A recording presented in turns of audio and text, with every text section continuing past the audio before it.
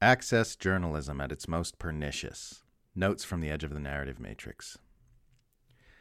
New York Times editors changed a recent headline from, "As Ukraine's fight falters, it gets even harder to talk about negotiations," to, "As Ukraine's fight grinds on, talk of negotiations becomes nearly taboo."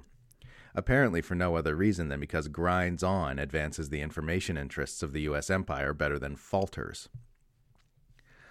A lot of propaganda emphasis goes into crafting headlines because the vast majority of people read only the headline of a news story and not the body of the text. If your interests are in propaganda and narrative control rather than news reporting, headlines are where your focus lies. Modern Western national security journalism is mostly just writing what a government official tells you to write and then calling it a scoop, which you got from a nameless source in the government.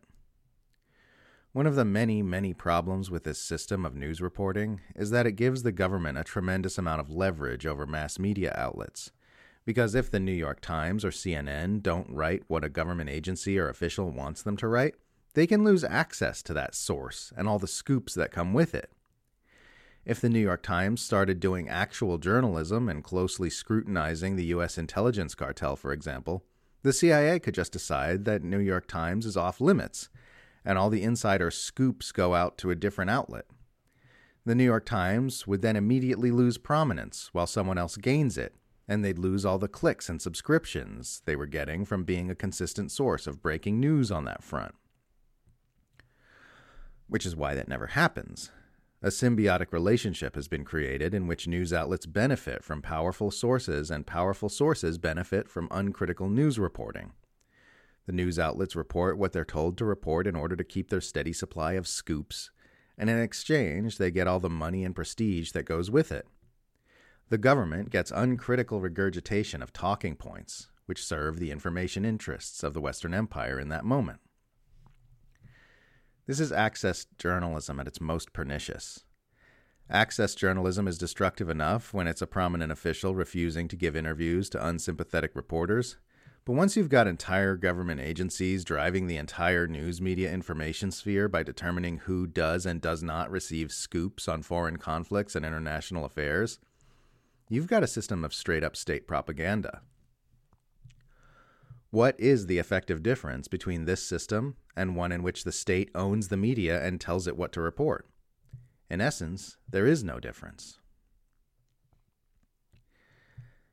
Instead of literally going to war with Mexican cartels, has anyone considered simply not having a shit-brained and completely unscientific drug policy that has been in a continuous state of failure since its inception?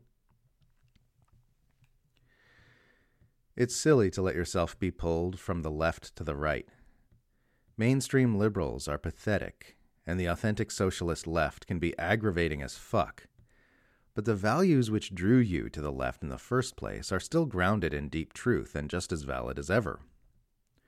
Other people on the left and pseudo-left being obnoxious doesn't magically invalidate the world's need for peace, justice, and equality.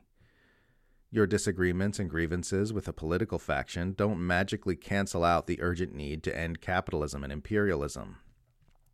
Don't let the failings of other people and the general confused state of our species cause you to lose sight of your healthy vision for this world that got you interested in politics in the first place. It's a headline from antiwar.com. U.S. to arm Ukraine with toxic depleted uranium ammunition. Tweet from Caitlin. Remember, the U.S. is filling Ukraine with depleted uranium and undetonated cluster munitions that will deform and dismember children for generations, and perpetuating a war that has turned Ukraine into the largest minefield on the planet in order to save Ukraine from the bad guys.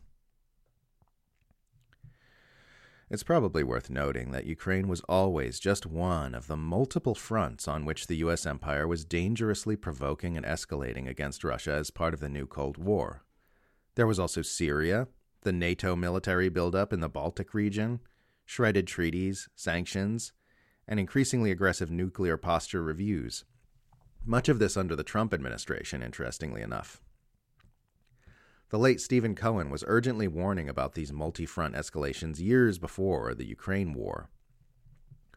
Or at maybe the most dangerous moment in U.S.-Russian relations in my lifetime, and maybe ever, Cohen told the Young Turks in 2017. And the reason is that we're in a new Cold War by whatever name. We have 3 Cold War fronts that are fraught with the possibility of hot war. In the Baltic region, where NATO is carrying out unprecedented military buildup on Russia's border. In Ukraine, where there is a civil and proxy war between Russia and the West. And of course in Syria, where Russian aircraft and American warplanes are flying in the same territory. Anything could happen. We were headed towards some kind of horrific confrontation between Russia and the Empire no matter what.